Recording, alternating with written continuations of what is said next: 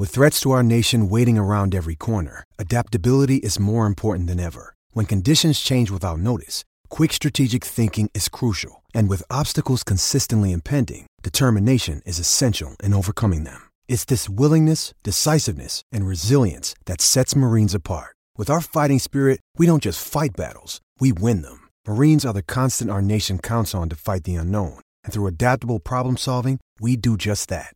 Learn more at marines.com.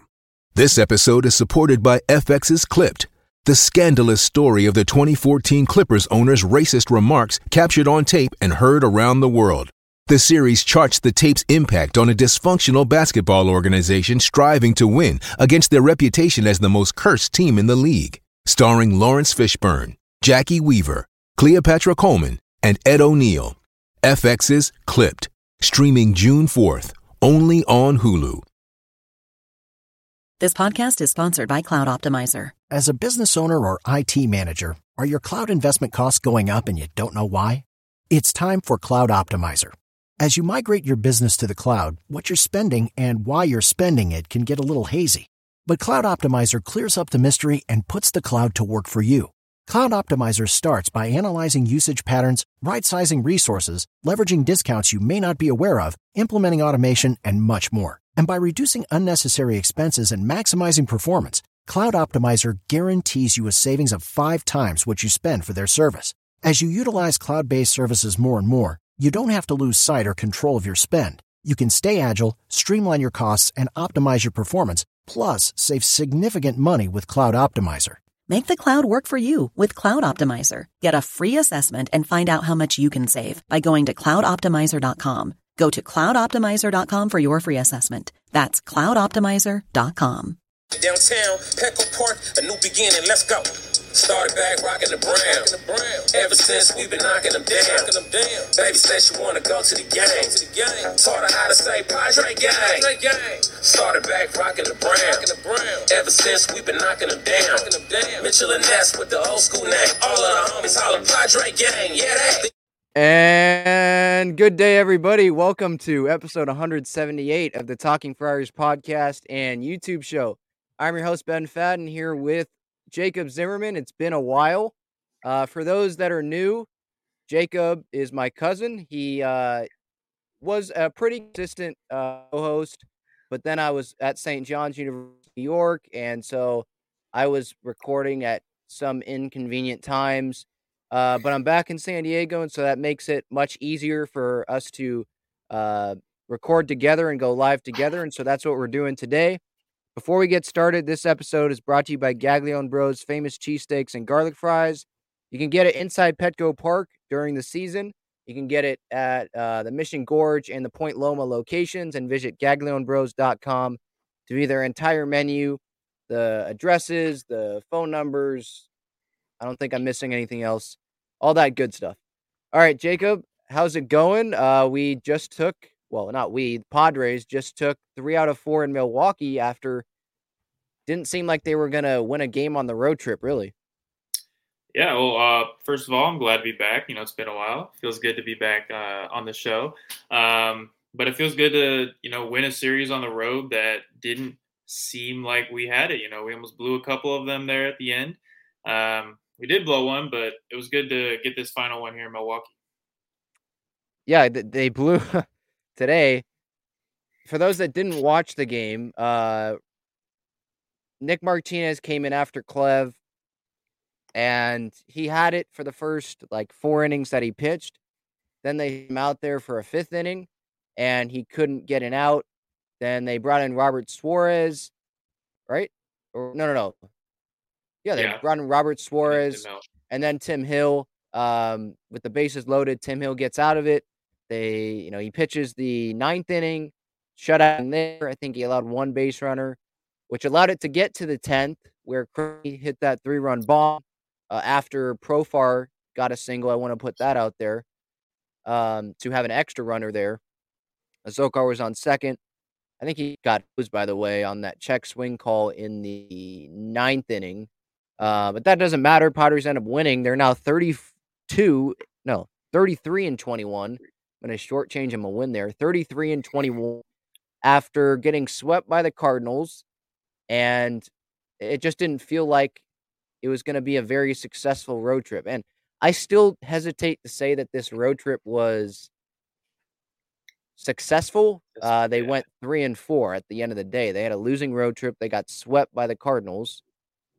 I don't think that's really a successful road trip, but what I'd label it, and I'll ask this to the audience, those that are in the chat here on YouTube, what would you say if you could describe this road trip in one word? How would you describe the road trip? Like, how would you grade it? Like, I wouldn't say it was successful. I wouldn't say it was terrible because they ended up winning 3 games. I'd say it was fine. What would you say? I would say that too. I'd also like to add on kind of that it was good that we won on the back end of the road trip. So we have a little bit more momentum going up against this upcoming Mets series because we're going to need it. They're a good team. But I also had kind of like flashbacks towards the end of last year when once we went on that road trip and we just did not win a game. At the beginning of this road trip, I had flashbacks towards that, but it was good that we won on the back end of it. I'd say that was the big takeaway for me. Yeah, Anthony here in the chat says a C-. I think that's a little harsh. They did just win 3 games in a row. I give it a B-, I think. Yeah, I'd probably be around there because I do want to say it's not like they were playing the Orioles and the Pirates. Like, they were playing the Cardinals and Brewers. Those are 2 good teams. Good teams. Yeah. There are just some ones, that obviously it could have went better. There were some points that they blew it when they shouldn't have. Taylor Rogers and today, even though they got the win, and then that St. Louis series, there were some. Snell didn't actually. Wait, Snell pitched that series, right? I think he pitched better than he did the Philadelphia series. Yep. But overall, Steven Wilson, that's who it was that sucked in the St. Louis series, and that's kind of one that stands out to me. By the way, he wasn't sent down today. That didn't really make a whole lot of sense. We can get into that. But first off, let's start with yesterday's game, and then we'll get to today's game. We're going live here on YouTube on Sunday, June 5th. So if you're listening to it on Monday or whatever, just context. I'm keeping Twitter open here just in case there's any comments or any news that comes out. But getting to Saturday's game, the Padres end up winning this one 4-0. And after, I guess we could start with giving your reaction to Musgrove because you didn't get to do that because I wasn't planning on doing an episode after that, but he had a no-hitter through 7 innings and then 7 2/3 innings, and then Wong gets the double. An amazing night there. And then on Saturday, they win 4-0.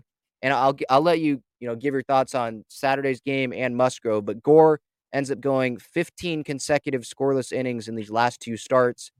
He went 6 shutout innings yesterday. 10 strikeouts, 3 hits, 3 walks. His ERA is now 1.50. I saw the Padres put out something on Twitter yesterday that he's the only pitcher since 1913, which all I know is that's good.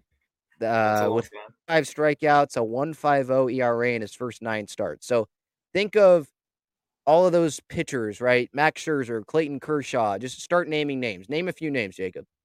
Since 1913. All the way back to Cy Young. All the way back then, Max Scherzer, as you said, Jacob deGrom, like all these big, good guys, and Mackenzie Gore is sitting by himself pretty much now. So yeah, and that's what impressed me. Yeah, and that just kind of talks. That just shows how good Mackenzie is, and it's kind of laughable that he didn't win the Rookie of the Month last month in what was that, May? Look, who was that? Luis Castillo, I think is his name, with the Giants. I know he hit over 300, but like Gore was dominant. Like, he's playing like an all-star right now. Yeah, and I know as a hitter, like, you're gonna fail all the time, but like Gore, he's succeeding. He succeeded pretty much the whole month. I went through stats on the last episode about what Gore had done in that month, but he pitched amazing, and then Crony had an RBI double down the left field line, a 2-run homer to right field. And that was just the start of his amazing weekend in Milwaukee. Maybe he just likes hitting there on the weekends, or he had some brats before the game, or I have no idea. This guy, That's Milwaukee. he's back. Rogers had the scoreless ninth inning, and then the Padres win, obviously 4-0. They improved to 32-21 before getting their 33rd win of the season today. So I guess just give your thoughts on that game, and then you can talk about Musgrove as well, because I know you didn't get a chance to talk about that. Well, I was talking about the Musgrove thing. I was excited because I was watching that game, and unfortunately, the first no hitter I wasn't able to watch because I believe I was at a football game. I was back in high school. But this one, I was excited. I wasn't really sure if he would make it. The high pitch count. I was wondering if like fatigue might start going in. In the ninth. But then the Padre killer this series, Colton Wong, ended that hope for me. So it was a fun game to watch, though. We have to pay that man at the end of the day. That's all I have to say about that. And then going into Gore, that was the game I watched from start to finish. He did have a high pitch count, I noticed, through like about 6 innings, over 100 pitches. But he was striking out everyone, making everyone, look foolish with the high velocity. Didn't give up a whole lot of base runners either. And he just looked dominant. He looked like a future ace of this team. That's at the end of the day, that's all you want to see from a young guy like that. And then going into the MVP of this series, in my opinion, Jake Cronenworth, feels like he's starting to bounce back. Feel like we're getting that Jake Cronenworth back from last year, hopefully. But it was just nice to see a bunch of extra base hits, especially that big one today and yesterday with the home runs. Yeah, it was just a good end of the series, these last 3 games. Yeah, and you talk about Musgrove and him having to be paid. I had this discussion when was that? Friday night. Thursday was the collapse by Rogers. But he's back, by the way, whatever. Yeah. He's thrown 2 shutouts the last, I think it was back-to-back games. Yeah, yesterday and then today when he came in. So that's the non-story. It always was. But with Musgrove, I talked about him getting $25+ million a year, probably on a free agent market. Jack Stronach went to Helix, the Padres prospect. He was saying give him whatever he wants when I talked to him last week, I believe. Like, okay, let's put on our GM hat, or Jacob, you put on your GM hat or your owner hat. If you're Peter Seidler, like, I guess all I can ask is how much money would you give this guy, and would you be okay with letting him hit free agency? I think I know the answer to it, but go ahead. Oh, well, I mean, there might be a little bias here as a, San Diego homer, the guy that delivered our only no-hitter, the guy who's been leading our rotation this year, I believe. I'd give him up to $30 million, to be honest, in my opinion. If it probably won't reach that much, but I give him close to, I think, 28 per year, if that's what it takes. I feel like it could have been a little bit less earlier in the year, when we offered him, I think, $11 million. I think that was a little disrespectful on Preller's part. But right now, he's pitching like a Cy Young, all-star at the very least. There's no question, I'm not letting him hit free agency. I'm doing whatever it takes to keep him. If that means going to $30 million, that's what it means. Is it for like if you say 30 million, like, because 30 million over 8 years, that's now 240. Am I doing that math right? Yeah, I think that's not. I don't think that's happening. But 30 million over, I would do 5 a short years, period, maybe 5 years. 4 or I would 5 say, years. Yeah, I think. Mhm. I hope it's not going to have to get to that. And if it's an extension, I don't think it's going to have to get to that.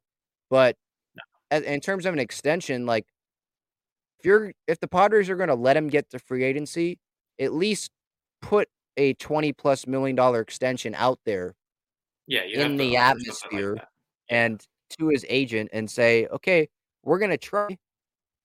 Here you go. We'll match, maybe we'll match an offer if you don't take this extension. You go to free agency, and maybe we'll match what the Red Sox or whoever offers him that money will offer, or that they'll offer. They'll match that. I think you could see them do that if they don't want to try to overpay for him in an extension, if that makes sense. But Yeah, there's no doubt. This guy, he should probably be starting the All-Star game if it was my vote. I know 100%. it's Yeah. Mhm. at Dodger Stadium, and the manager, so it's Brian Snitker because they won last year. So at least it's not Dave Roberts because we know that then He wouldn't Musgrove even wouldn't touch be the mound. starting. Yeah. Uh, but I guess that's good. But yeah, I think he's definitely a starter. You should be in the All-Star game right now with Scherzer hurt, with DeGrom hurt. That definitely helps. And yeah, definitely pay the man, as Manny says, and Haas has said, and everyone If in the Manny said city. you have to do it at the end of the Yeah, day, in my opinion. It's yeah, Manny. pretty much everyone is saying it. Yeah. So yeah, and then Gore, he I think is the rookie of the year right now.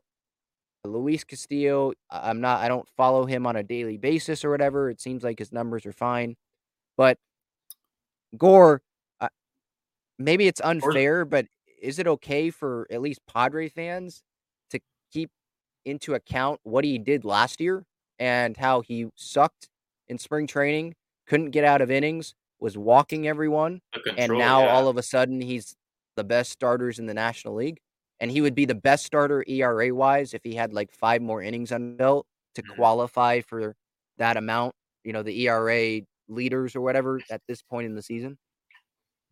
I mean, I don't think that's overreaction. I mean, as we literally talked about like less than 10 minutes ago, he's making history since 1913. That's ridiculous. And I feel like not enough people are talking about that. I mean, when you see like on Twitter or Instagram, that I feel like not enough people are talking about that outside of Padres Twitter, of how like dominant Gore has been, and how much work, not work, but progress he's made in such a short period of time.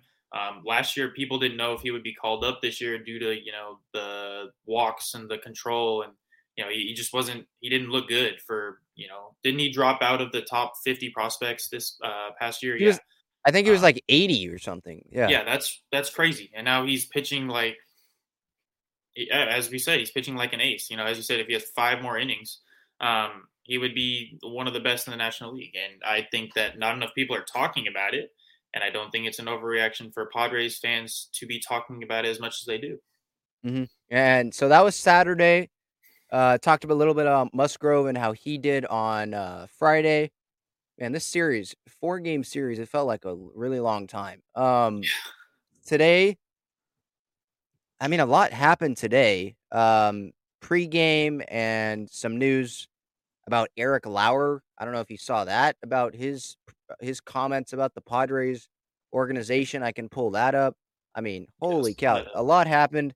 We'll talk about the game, but I did want to talk about the move that happened prior to today's game, and then some Fernando Tatis Jr. news, and then the Eric Lauer news. And let's see. I just want to load this Eric Lauer news up real quick so I can have it right when I want to talk about it. Because I think Kevin Acee wrote this. I have no idea where, if it was a newsletter or something, but I think he wrote it. It looks like it was from the Union Tribune. But we'll talk about that. And I'll share my screen about that. But on pregame Sunday, the Padres sent down Brent Rooker, and this was a couple days after bringing him up, and they sent him down to make room for Clev. Clev started today. He went 3 innings. I thought he was going to go more. I said on the pregame show 4 to 5 innings because that's what he was doing all season, or not all season. He's had like 3 starts, but you get what I'm saying. But we'll get to that.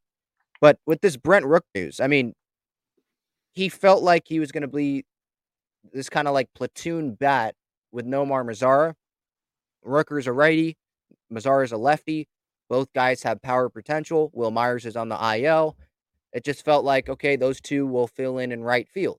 And so for them to bring Rooker up, have him not play, and then bring him down when they knew that they were going to activate Clev today before the game for him to start today, who's a pitcher, and you send down a hitter, that didn't make a whole lot of sense. Like, if you're going to send down Rooker a couple days after you bring him up and he's not playing, why'd you bring him up in the first place?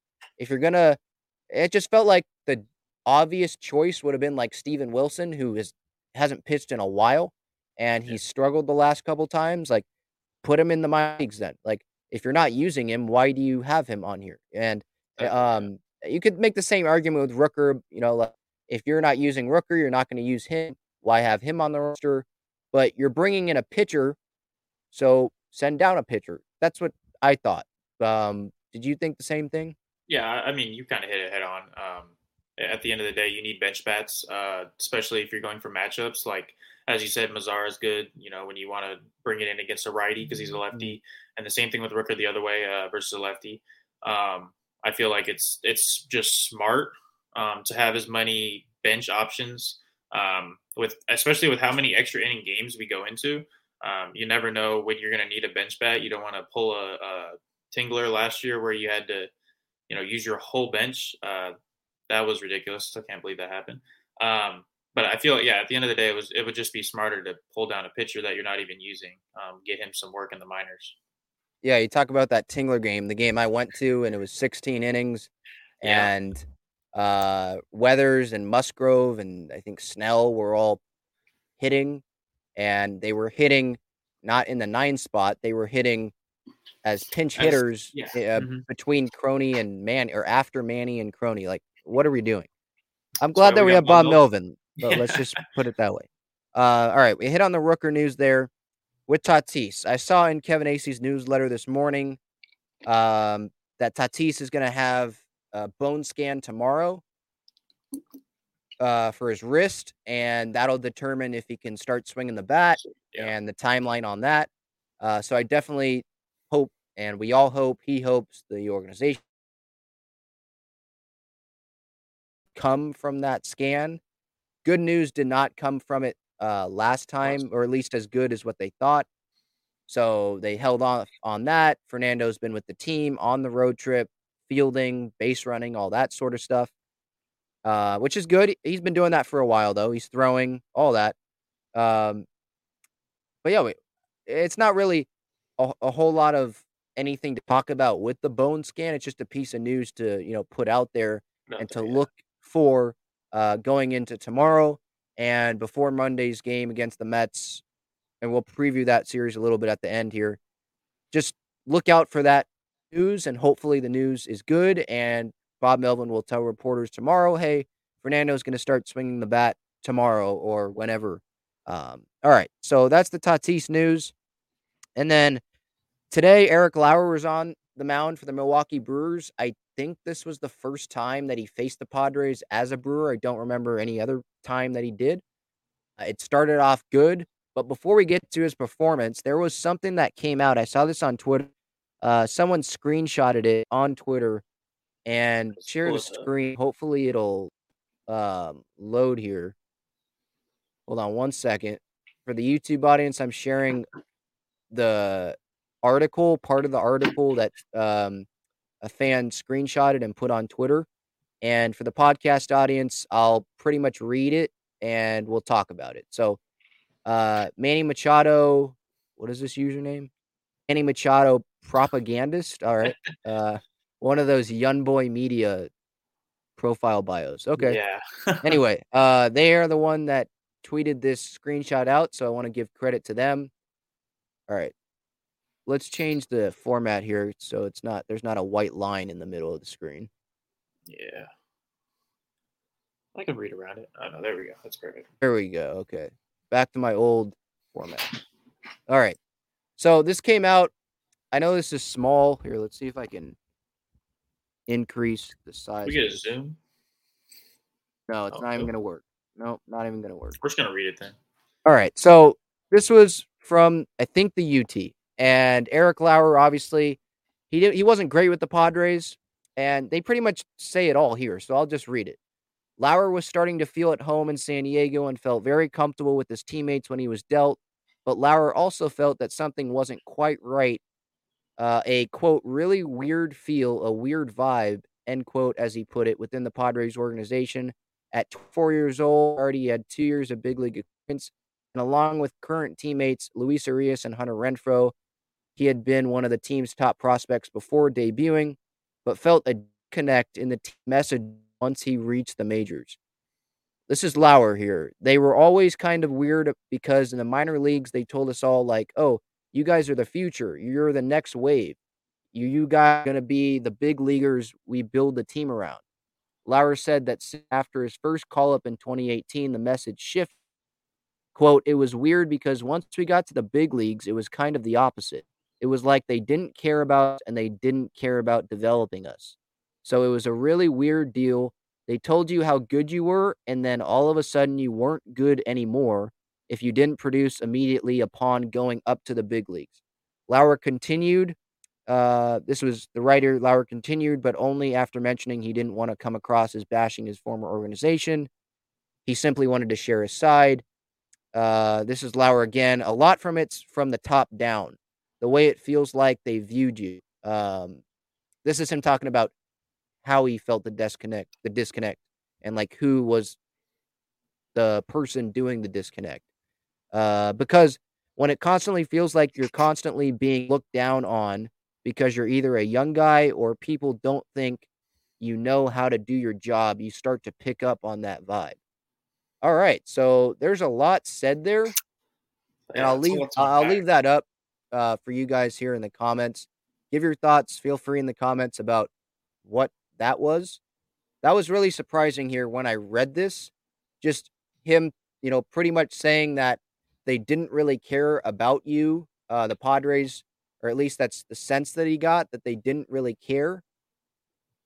Once he reached the big leagues, and it was kind of like, okay, kind of, fend for yourselves. That's what essentially was being said there by Lauer.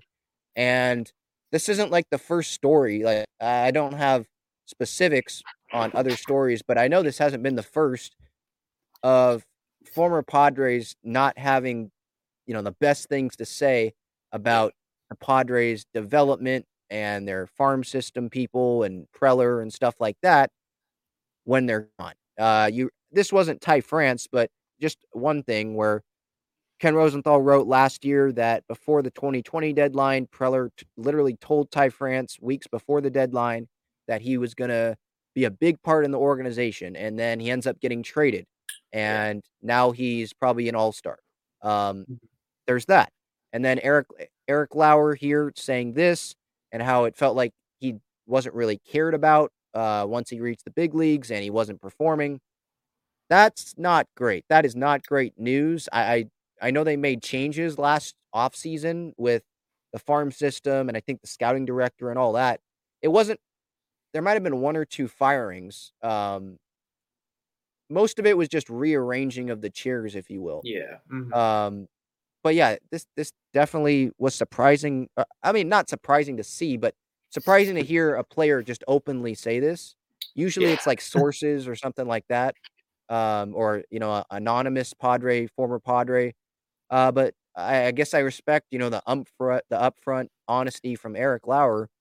Yeah. And Jacob, just, I guess your thoughts on this. It's not a good look on Preller and the organization. And I know Preller, before you go in here, I mean, I know has that, right, the history of dealing guys and always floating his players out there. But that's different from not caring about someone's development, even when they're in the major leagues and they're not maybe pitching as well as you would have hoped. You don't give up on them. You continue to try. Yeah, I mean, it's a little concerning to hear because of, as we heard last time with Ty France, as you mentioned, as he said he was going to be a big part of the team moving forward, and then he's gone just like that. Eric Lauer maybe felt that there was some sort of miscommunication. Maybe that's kind of what it sounds like to me, that there was a message that came across that wasn't maybe what the team wanted their players to, see it as. But that's what they did see it as Lauer came out and said.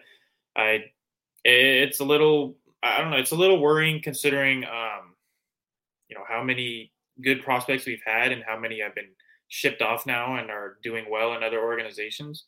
But I mean, you also look at the prospects we do have.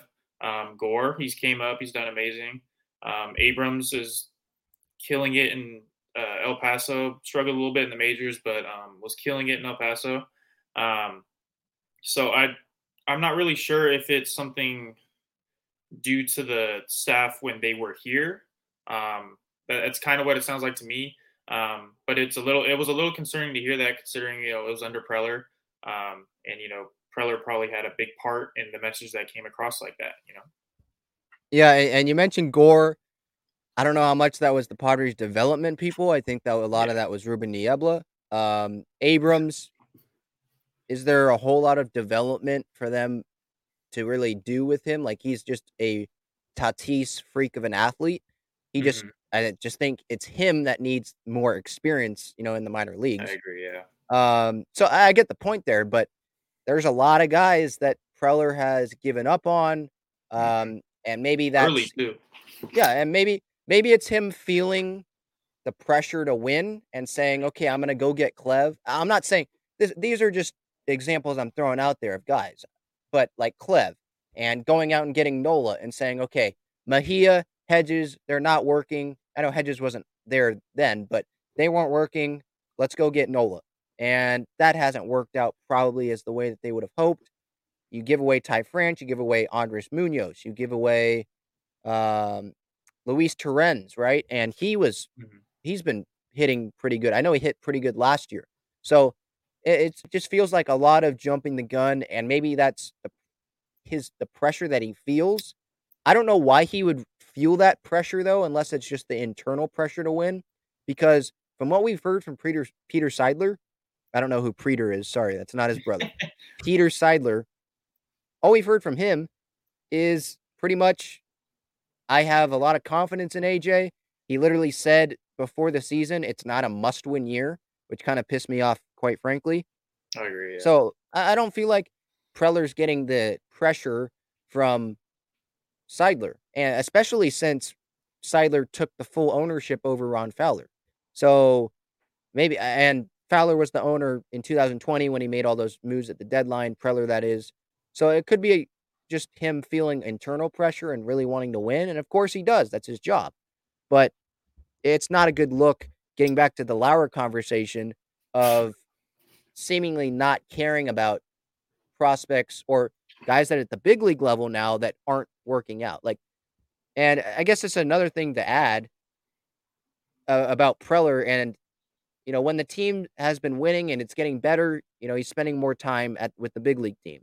But he's a scout at heart. And so maybe part of it is how Lauer is feeling, is that Preller went and scouted and wasn't with the team all of the time. And so that maybe came off as, okay, he doesn't care about us. He's scouting 17, 18-year-olds in high school instead of trying to help develop us and talk to us. Again, I wasn't in the clubhouse. I wasn't there. But that's just something that I would think about just based on, the past experience. Anything else to add on that? No, I just think it's not a good look for when a player comes out openly and just says that.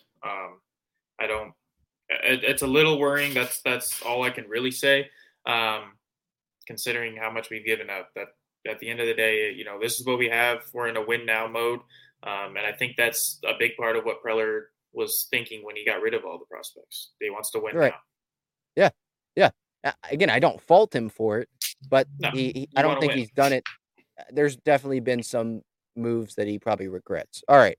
100%. Moving on to Sunday, obviously Rooker was sent down. Clev was brought up. Clev ended up going 3, 1 run, 1 walk, 2, struck out 5, won 6-4. Martinez came in, Suarez came in, Hill came in, Rogers came in. So a lot of guys pitched, and this looked like it was going to be a good win. Then it looked like, this is Thursday all over again. And then it was another good win. So it was up and down, up and down. Bottom of the first, Wong hit the home run on Clev's second pitch. Wasn't a great start. Too. Yeah. It just wasn't. He hit a spot. Yeah. But I mean, I guess, yeah, a home run's a home run still. That's true. With Clev, at the beginning there, it felt like he definitely was getting more comfortable as the start went on, right? I agree, yeah. Because at the beginning, he was throwing fastballs outside and up. He just didn't feel totally comfortable. He was slipping on the mound a couple times. I don't really take anything into that. But I mean, overall, yeah, am I surprised that he only went 60 pitches? I thought he was going to go 4 or 5 innings. That's what I said on the pregame show. And he ended up going 3 innings. Was some of that because the start of his outing wasn't great? Was some of that because they had Nick Martinez coming in after him? Maybe a combination of those things. And he had 15 days? It was since like May 17th since he had started last. He didn't have a rehab start. He didn't have a rehab start. So he had the the triceps injury, meaning just go play shortstop at batting practice for a couple weeks. I don't think he was hurt. I don't think he was hurt. I was at Petco. Jacob was at Petco. He was going around as normal. Now, maybe one day he woke up, oh, I feel a little pain here in my triceps. I'll tell the training staff. And the training staff's like, yay, let's put him on the IL. Let's save some innings. Yeah. Let's save some innings later in the year. How about this, Bomel? Huh? I think this is a good idea. Yeah. Maybe that happened. I don't think he was hurt. But he was getting more comfortable. He gave up that 1 run to Wong. Wong ended up homering later in the day. We'll get to that. In the top of the third, this ended up maybe being huge. They ended up winning the game, so I guess it wasn't like huge. But Jace Peterson in the third, I'm so tired of that guy. Good thing we're done with him for the regular season. Obviously, he had that big hit off Taylor Rogers on Thursday, and shouldn't have even faced him, by the way. But and then today, top of the third, he had that diving play down the base line, taking notes from Manny. Kept it 1-0 Brewers there, and that would have scored a run. I thought that was going to be huge, especially when the Brewers came back, tied the game, and it was like, oh no, you're just looking back at that play. I think Nola hit that. Austin Nola, out of all people, holy cow. Alfaro should be the starting catcher right now. I agree.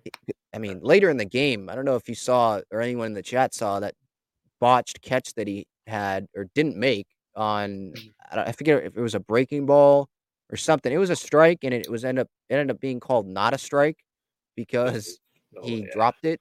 It just wasn't pretty. Anyway, top of the fifth, the Padres, I think, showed that they're a good team. They took advantage of the other team's errors and miscues, right? That's what good teams do.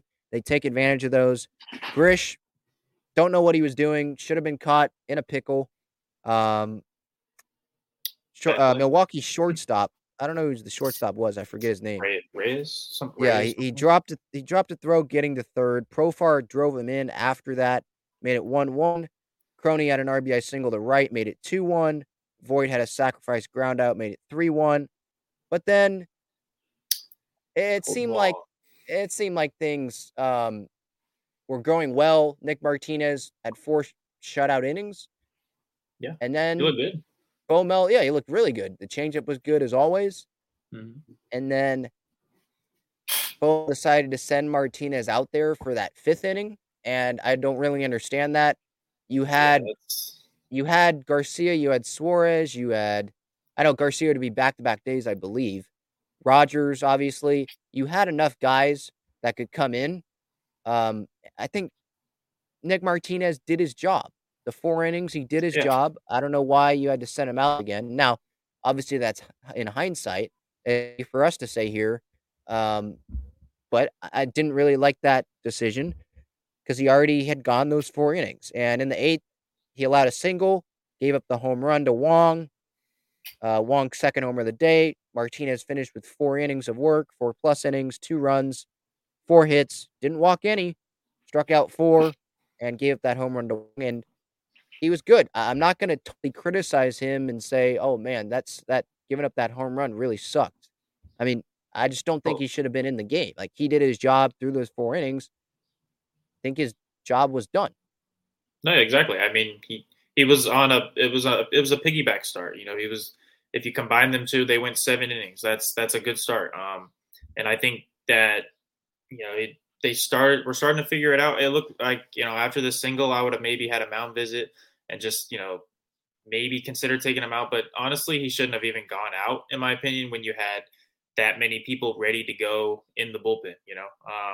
Tim Hill was even available, as we said. There were options besides Nick Martinez who did his job. He had a great start, or great piggyback start. I don't know what you would call that. He did his job, and asking him to go another one, I felt like it was kind of pushing it. Even though he did look very good. Mm-hmm. Yeah. And then, when Robert Suarez came in, it's kind of like, okay, if Robert Suarez is coming in, he's a righty. Nick Martinez is a righty. So why not just start Suarez in that inning? It's not like you brought in a lefty because of matchups and you were planning on having Martinez, a righty, start the inning and bring in a lefty. Like that's not what happened. Suarez came in, allowed a single, 2 walks, wasn't good, loaded the bases, 2 outs. And Tim Hill came in, and he was huge. By the way, my mom comments here, what was the throw down for nothing? I think from Nola. No idea. Maybe Kim had to dive and stop it. I think there was a lefty at bat, and he threw it down. Yeah, after the strikeout. No idea what was happening there. He was seeing Anthony. Yeah, Nola was seeing ghosts of runners. No idea what he was doing there.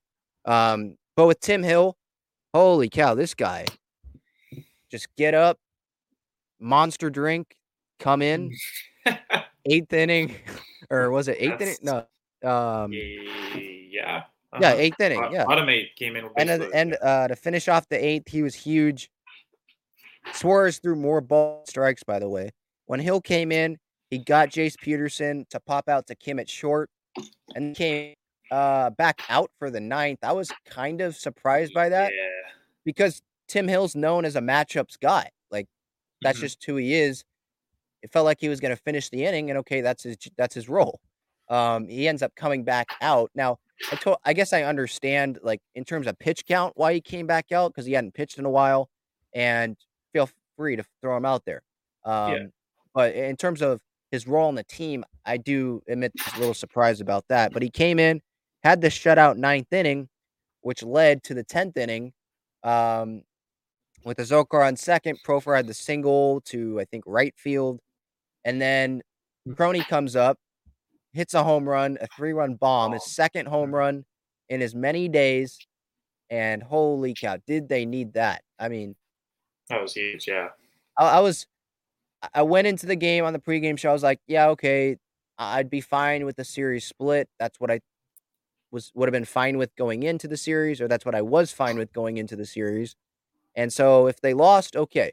But then when the game starts and you're up 3-1, it's like, no, they need to win this game.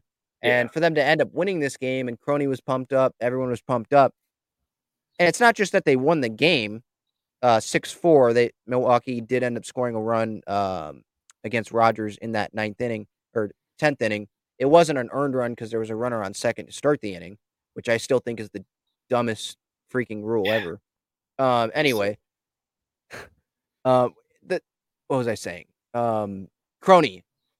It's not just that they won, but it's that Cronenworth seems like he's back now. And with Tatis out probably for another few weeks, because he's got a lot to do.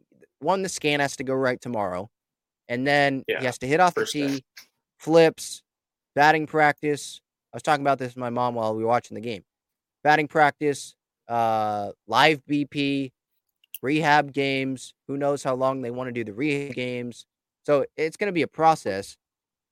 And with Tatis out, you can't count on Kim. Profar's had good at-bats, but he's not.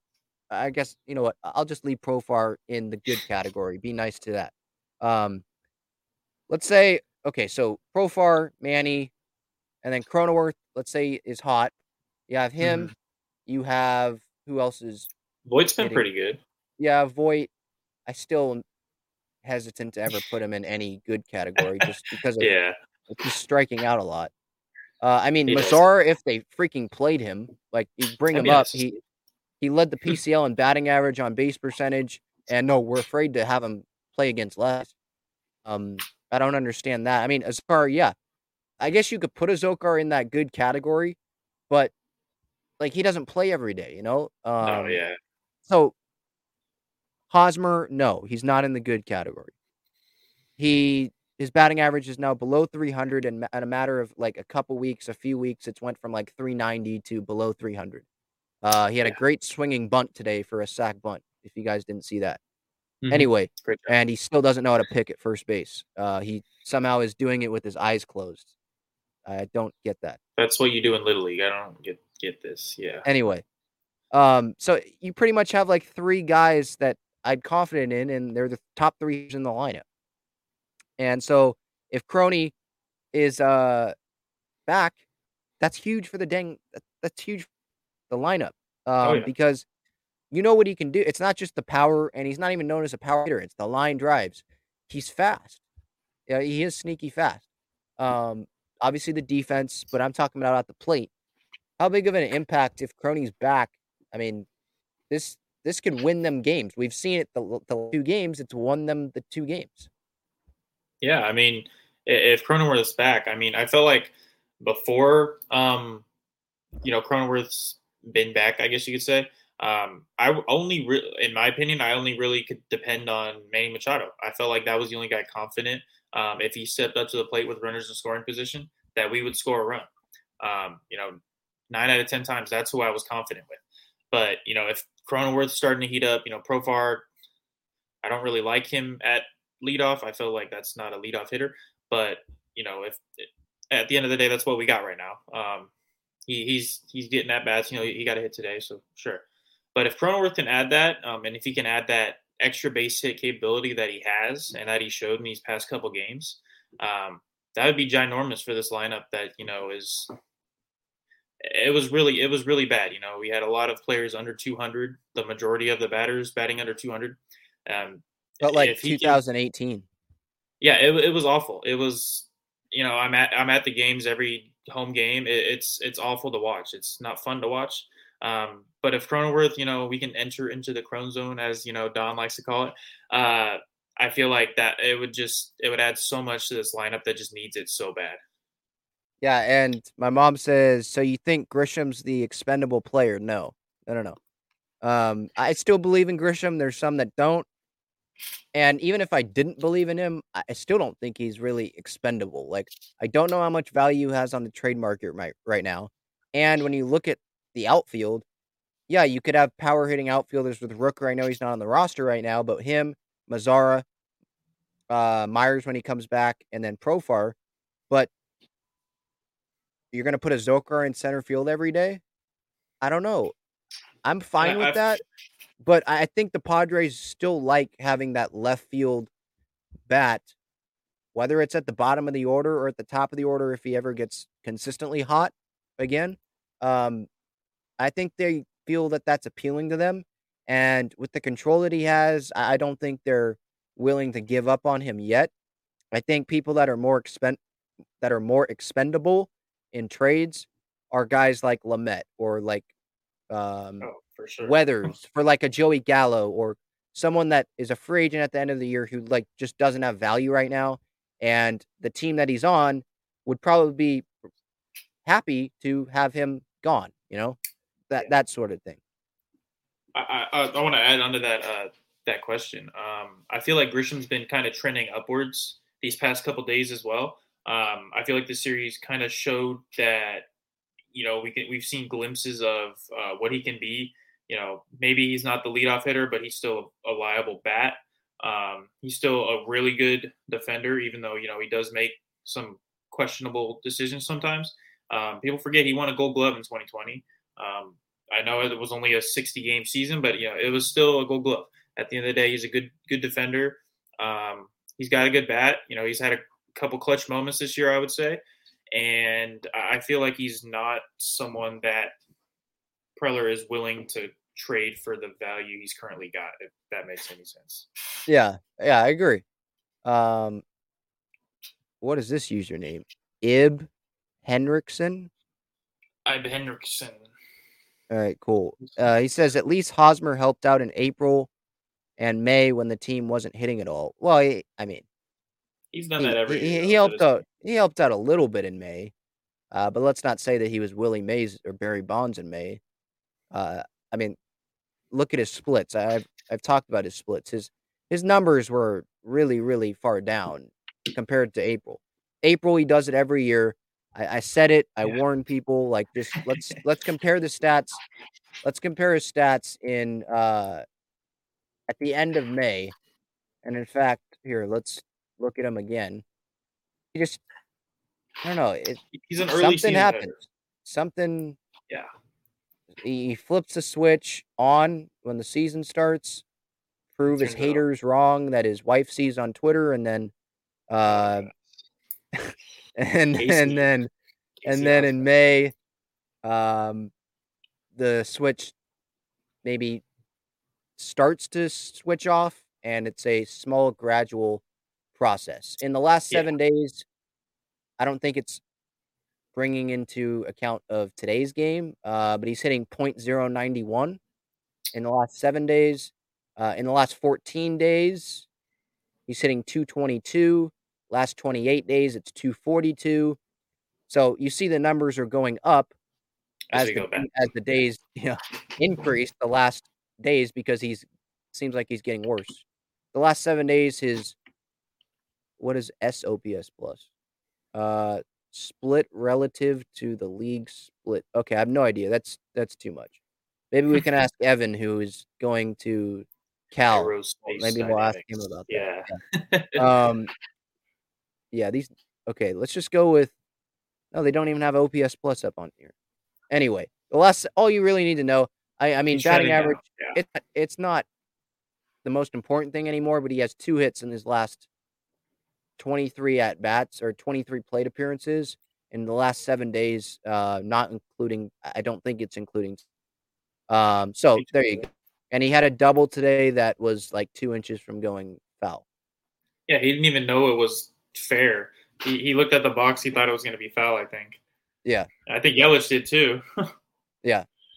All right. So we talked about there. I mean, anything else? I mean, Rogers, obviously, he's fine. There's not a whole lot to talk about there. Nothing to worry about. How about Manny? Manny Machado. Okay. I have it on tape, okay? This is a little bit of a joke, but I have it on tape here. Manny Machado, when he comes up to the plate in Milwaukee this series, this is what happened.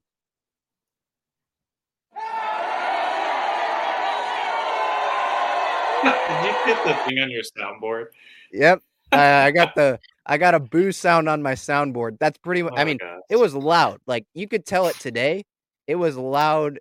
It's crazy. It was louder than the last few days. And there were fans chanting "over" in the stands. It's like, okay, so the guy's not allowed to go over one day. The only thing that mattered was that your team is losing, and you're chanting "over" at a guy that you're still mad at. That from, what was it? When was that? 2018 or something? 18, 19, yeah. Yeah, there's 1 year, the half season he had with the Dodgers where he stepped on Jesus Aguilar's ankle. Okay. I don't condone that. No. But he's not the same guy. He's definitely matured. He's not on the Dodgers anymore. That's what did it to him. Yeah, I guess. Just relax, Yeah. I don't know. There was a big boost. Like, it felt like a louder boost than what Dodger Stadium does to him. So that was really, really weird. But I did want to mention that he fed off those boos in I think the second and third game of the series. He had a diving play down the line. Yes. He had a home run on Friday, the Musgrove game. He had an extra base hit, I think, yesterday. I forget what he did today, but he made a good bare hand play that Hosmer couldn't pick. I put that up on the Twitter. People were like, "Yeah, way to go, Hos, picking the ball, trying to pick the ball with your eyes closed." We touched on that. My mom says, "I like the odd Let's Go Padres we could hear over the TV." There were some fans there, yeah. We're pretty good now, yeah. And that's been the case pretty much this year. I think that fans have shown up. When Tatis is there, it's kind of like the Steph Curry effect. There's more Warriors fans in NBA arenas. For anyone that doesn't know, I worked for an NBA team in New York, so I was there when Steph was there, and it's just different. Pre-game, there's no one there usually. When he was in the building, it was packed. So it's just different. And that's probably the Tatis effect with the Padres. There's more fans probably road games when Tatis is there being Padre fans. There may be just Tatis fans, kind of how in the NBA you just follow the player. So that, but with that said, no Tatis. I mean, fans have showed up. So yeah, definitely. It's been sold out multiple times at home and even on the road. I was up at it's just a side story I wanted to add on to that while we're on the topic. I was at Angel Stadium a little while ago, a couple weeks ago. Yeah, talk about the Angels A's game. You have Mike Trout, Shohei Ohtani. I get they're playing the A's. A's are awful, right? I can't name one person on that team besides. I can name their manager. Sean Murphy? I can name their manager. Here, my mom would like this. Mark Kotze went to Cal State Fullerton. Former Padres bench coach or hitting coach. I don't remember. Me and you, remember we met him on the field. Yeah. Yeah, 100%. Yeah. Glad he got a shot with the A's. They're awful. They're not the worst team in the league record-wise. There's a positive for them. But Angels fans don't show up. For some odd reason. I was there. I was pumped. See, a team that wasn't the Padres because, I'm always there, right? But I had in my section, I had three, or in my row, I think I had 3 Padre fans sitting next to me, and they asked me, they were like, "Hey, you guys here to see Mike Trout too?" And I was like, "Yeah." And I was like, "Are you guys just not Angel fans or something?" They're like, "Yeah, no, we're Padre fans too." I was like, "Oh, so this team travels they're all over." No, they're without Tatis, they're all over. Padre fans are in full swing in every stadium, it seems like, and especially when the Padres are on the road. I just wanted to put that out there. I thought that was kind of funny. Yeah, it's been good. There's been a lot of support for the Padres as they've gotten better. I think fans have been prouder to show out. Like, yeah, of course, you're going to find the bandwagon fans and the Tatis fans, not necessarily Padre fans. But that's still good news for the diehard fans because that means that we have a player that's a generational talent that fans are willing to do that and say, yeah, hey, yeah, I'm not a full Padres fan, but I'm a Tatis fan, and that's why I'm showing up. It's not like you didn't have people showing up to Citi Field or Minute Maid Park like last year and saying, or in 2016 and being like, oh, I'm a Will Myers fan. Let me support this Will Myers jersey and all that. Like that didn't happen. Yeah. I don't know about that one. Yeah. It's just a difference. All right. Let's preview. So the Padres 33-21 right now. I think they're a third of the way through the season now. Pitching's great. Starting pitching's great. Starting pitching specifically. The closer's been great. I know I'm still saying great, even with a couple bad games. Like that's still great. You can make mistakes. Yeah. Manny MVP, Gore Rookie of the Year so far. They've had a lot of positives. And this is the majority of the season being without Cronenworth playing amazing. With Hosmer declining, with Nola not really doing much, with Trace Thompson being in there for a little bit, with Will Myers being hurt a couple times, with Bob Melvin being sidelined for pretty much a full road trip, with, I'm just saying with. I just keep saying with. I just kept trying to find different things that maybe haven't gone great, but at the same time, they're 33-21. So I like where they're at. Now, these next 3 games, Mets come into town, 36-19 are what they are right now. Yeah, they're good. The Dodger game's over, right? No, they're in the 8th inning. Yeah, I thought it was still going. Hang on. Let me reload the page. think, yeah, they're in the 8th inning still. Okay. Mets are up 3-2. So let's say they're 37-19. Padres right now 33-21. Carlos Carrasco on the mound tomorrow. Blake Snell on the mound for the Padres.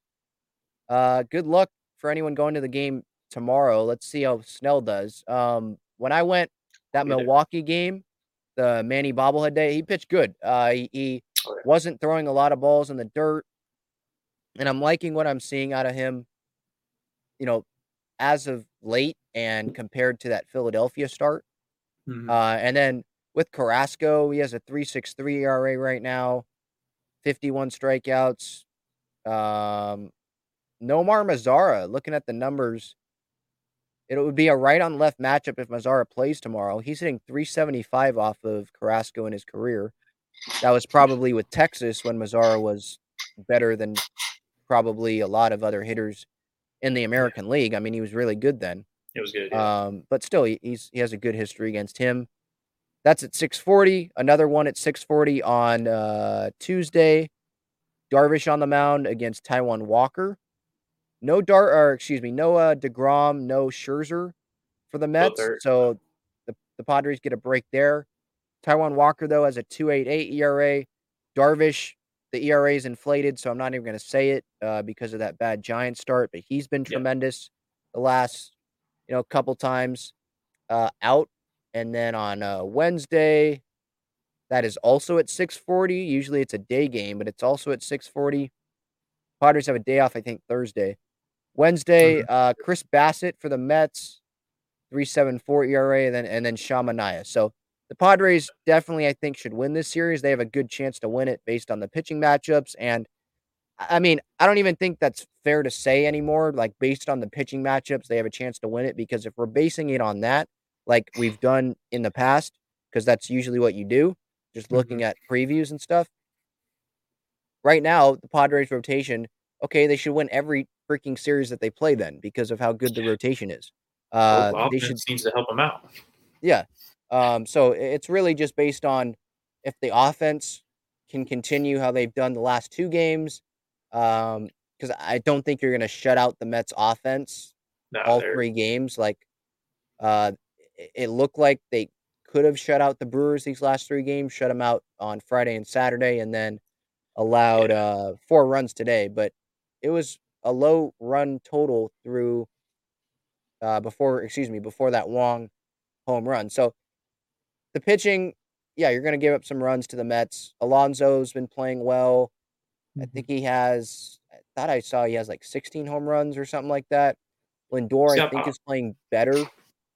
Who else they got? Starling Marte, Jeff McNeil, Brandon Nimmo. It's a good team. And with Buck Showalter, I mean, this is a Hall of Fame manager matchup. Showalter and Melvin. Yeah. I mean, you're not watching the managers, but for a series, it'll be a fun series to watch, Yeah, 100%. I'm looking forward to it. I think it'll be a low scoring kind of series, a short 3-game series. Hoping the Padres can at least get 2 out of 3, especially with Darvish and Manaea on the bumps, and especially with, as you said, no DeGrom, Scherzer. I feel like we're at a better advantage than we would have been. I think that at the end of the day, it comes down to if the offense can supply runs with how well the pitchers pitch. Because the Mets are going to score. We're going to have to score more. Obviously we're going to have to score more, but we're going to have to score more than we have been, I think. Right. All right. I look on the Twitter. I've heard old people kind of say that. The Twitter. Ben the Padres Twitter account, I guess they put out the pictures of the road trip or going back home. Yep. Let's see what they're wearing today. Here. Interesting fits so far. You guys can see it? Okay. So Hosmer, what are you wearing? A red and blue plaid flannel, shirt. It looks like. Yeah. I can't zoom in. It's so dumb. I can't zoom in. Alfaro has a Gatorade cup, couple Gatorade cups. Manny's in his Jordans. I'm not a fan of Hosmer's shirt. I have no idea what that is. Maybe I'm not cool. Clev, that's just who Clev is. That's Sunshine right there. Yeah. Yeah, 100%. I can't really criticize him. That's just who he is. He's got Hopefully the the Gatorade triceps not cups. hurting. Luke Voigt, what is he? Is That's that Luke Voigt fit. Yeah, is that what kind of look is that? Is I'm that getting very hipster vibes from this. The tight white shirt is throwing me off a little bit. I can see absolutely everything on his chest right here. The pink shoes kind of giving it off too. I feel like he could have gone with maybe a simple, maybe black and white shoe. And the skinny jeans also not a look for me in my opinion. Yeah. Not is really it it. are I those give it a Top 7, Gun 6. sunglasses? I have never seen that, so I don't know, but He's got the aviators on. He just watched Maverick this weekend. and then Crony, Okay. he No likes Van using Halen the shirt this side time. duffel bag. Yeah. Maybe I need to All brighten my right. screen. Hold on. There we Man- go. Okay. There we go. Mania kind of in a bowling shirt. It looks like an off kind of Looks weird, like he Ridley sewed bowling shirt. is that Peter Seidler's money there in that briefcase that he's holding for He's Joe gonna go Musgrove. deliver it to Joe. Yeah.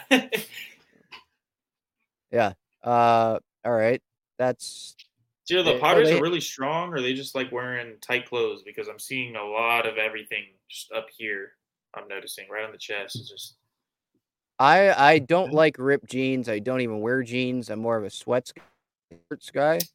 So whatever. With Ha-Seong Kim, yeah, Profar looks good. simple. Darvish Kind of Wing. stepping out with the What does that flannel. say? Wing Anzer. Found at the local H&M. Is that what hat is that? I think Looks like a is beat. that the Fighters? Is that the Japanese team or something? The Let me pull it team, up right maybe here. that's the team that he used to play for. Oh yeah, I thought it was from my screen right here. It looks like a P.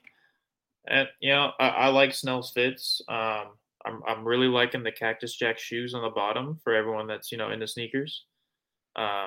It's just simple, something light, comfortable. I don't really like the color of the jeans. I'd say I would go with the basic. I think navy blue, but give it an 8 out of 10, Blake. Hopefully you can pitch like that too. Okay. Hold on one second. Let me look through the Padres Twitter and see if they've uploaded Polaroids or anything. Yeah, okay, here it is. I just don't want to share my screen if they haven't uploaded anything. Okay, here it is. This is at the Cronenworth homer after the Cronenworth home run. Are they doing a That's tunnel fire. or something? Is that like the what is like that? after the games, yeah. Is that after Little- soccer games that they do that? Yep. Like when we were kids? You'd run through it, yeah. That's pretty cool. I like that. They at the end of the year they got to put all those out, like Yeah. in chronological order and see what they got. Yeah, that's cool. Oh, they put out guess who? Jumbo Slap some Jake cheese on it. Cronenworth. Yeah. All right. What are we doing? That's what DVD Pash asked. Well, just I wasn't planning on doing this, but Jacob's here and he's more of a fashion person than I am, so I just decided to pull those up and let's see how that is. He for anyone that doesn't know, Jacob, he has tons of hats now. And how many shoes do you have? Right now I haven't really gone too hard into shoes because of how expensive they are, and I am still in college, paying for college. So I only have 6 right now, I would say, but that's over like a period of 2-3 years. I did just buy a pair actually, but I mean, something simple. I'm not going crazy like Blake probably is. Well, I mean, okay, he probably has a room dedicated to them. Yeah. He's So probably got tons more money too. Yeah. yeah, I'm pretty sure my roommate at St. John's isn't listening. But I think when we counted before I moved out, he had 20 pairs of shoes. Yeah, that's something like that. Some of them were in drawers. Some of them were in like cabinets. And there were some at the end of the semester that he pulled out, and it's like, I've never seen you wear these before. I had my basketball shoes for my job. I had my running shoes that had a hole in them because that's just my mom said, I'm buying you new shoes. That's just the way I've always been, I guess. I just get comfortable with them. I had the dress shoes in case I needed to do something. That was it. No, I had snow shoes or whatever you call them. You live in New York, yeah. That was it. But yeah, I'm sure Snell, who has the biggest shoe, and Manny might have the biggest shoe collection. I don't know. It might be Snell and Manny. I'm gonna have to go with Snell just because I'm on Instagram a lot. I see a lot. He posts a lot of his shoes or in his outfits because he likes to, take little portrait photos of himself. I guess like little photo shoots or whatever. He's got all the hype beast kind of shoes. I think I'm gonna have to go with Snell, but I do think Manny has it just because of he's got all that money. He's probably spending it on a lot on shoes. But Snell's definitely got the crown, in my opinion. Yeah. For sure. All right. Any last questions in the chat? Well, what should we talk about before that? Before anyone asks us anything else? The Dodgers, is that game over yet? Let me see.